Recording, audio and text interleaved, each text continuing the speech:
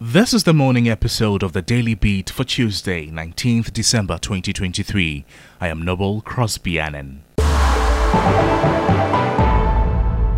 Ghanaians have begun voting to decide which individuals join the local government structure, either as assembly members or unit committee members. The Electoral Commission is assured of a smooth conduct of the district-level elections, urging citizens to participate in the exercise.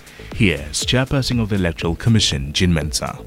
We would like to entreat all Ghanaians to go to their polling stations to cast their votes.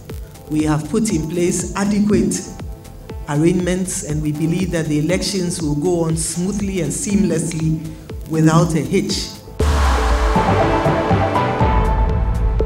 The Speaker of Parliament, Alban Gbagben, is on a coalition course with President Akufo-Addo over the legality of some bills the President has decided not to sign into law. The President on Monday provided justification to Parliament as to why he cannot assent to the anti-witchcraft bill and two others, citing constitutional breaches. The Speaker, however, says the President's view on the matter is wrong.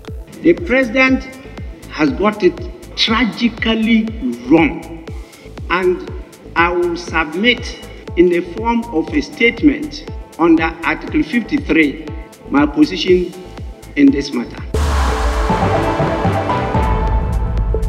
Calls have intensified on the Office of the Special Prosecutor to investigate a deal involving the Ministry of Finance, Ghana Revenue Authority and Ghana Strategic Mobilization Limited, SML, for a questionable $1 billion contract awarded to SML to undertake revenue assurance in the downstream and upstream petroleum sector and the gold mining sector.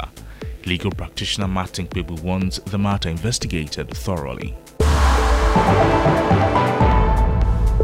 The West African Examinations Council has withheld the result of some candidates from 235 schools for using artificial intelligence to generate answers in the 2023 West African Senior School Certificate Examination.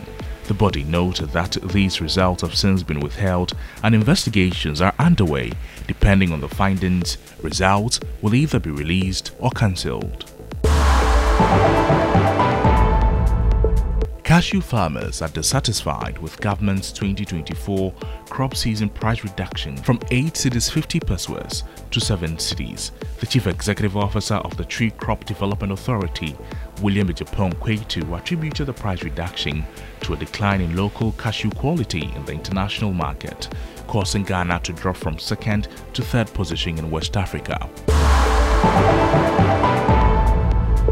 That will be all for the Daily Beat. I am Noble Crosby Annan.